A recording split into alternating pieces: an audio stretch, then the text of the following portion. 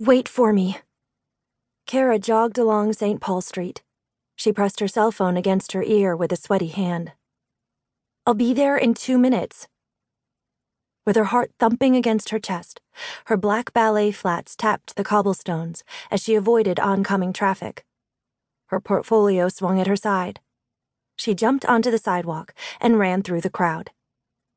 I can't believe you're not here yet, said the voice on the line. You had to pick today of all days to be late. Okay. I'm already freaking out about the presentation. You're not exactly helping, Matt. I'm just saying, this is supposed to be the most important day of your life. And you, Mademoiselle Nightingale, are late. Yeah, I heard you the first time, Mother. It's not my fault. My stupid alarm didn't go off. Kara dashed along the busy street, her long brown hair bouncing against her back. The smell of grease and beer from the pubs reached her nose, and her heart hammered in her chest like a jackhammer. She knew if she missed the presentation, her hopes of landing a scholarship were over. She didn't have any money for college, so this was her only shot. You know, the presentation won't wait for you. Yes, I know. It's not like I planned this. Now I'm going to do my presentation out of breath and disgustingly sweaty. Not exactly the kind of first impression I wanted to make, Kara growled into the phone, trying to catch her breath. She looked back to see how bad the traffic was. Then her heart skipped a beat. Less than half a block behind, a man stood motionless and indifferent to the wave of humanity that flowed around him. He was staring at her.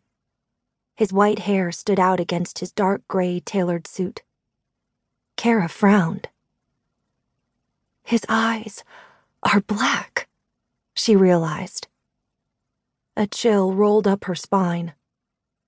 The man melted into the crowd and vanished. The hair on the back of Kara's neck prickled as a sense of foreboding and the urge to scream filled her. Who was this man? And why was he looking at her? I think I'm being followed. Kara spoke into her cell phone after a few seconds. You always think you're being followed. No, I'm serious. I swear, this guy is following me. Some psycho with white hair. I think I've seen him before. Or at least my mother has. We all know your mother is a little nutty sometimes. No offense, I love your mom, but she's been seeing and talking to invisible people since we were 5. Listen, I was with my mom yesterday on St. Catherine Street, and she said we were being followed by someone. What if this is the same guy? Maybe she's not as crazy as everyone thinks. Matt laughed. Are you serious? It's bad enough that your mom sees spirits and demons. If you start believing in all that, they'll lock you up. Kara decided to drop the subject. Okay, I can see you now. Matt was leaning against the gallery's brick exterior. I think it's starting. Hurry up. Kara felt her cheeks burn. Her heart pounded in her ears and muffled the sounds around her. She took a deep breath, hoping it would calm the fluttering in her stomach, and she sprinted onto St. Lawrence Boulevard. Her cell phone slipped out of her hand and hit the pavement. Crap! Kara crouched down to grab her phone. Stupid phone. A flicker of movement appeared in the corner of her eye. Watch out! Someone shouted. She stood up and turned around. A city bus hurtled towards her. She stared, transfixed.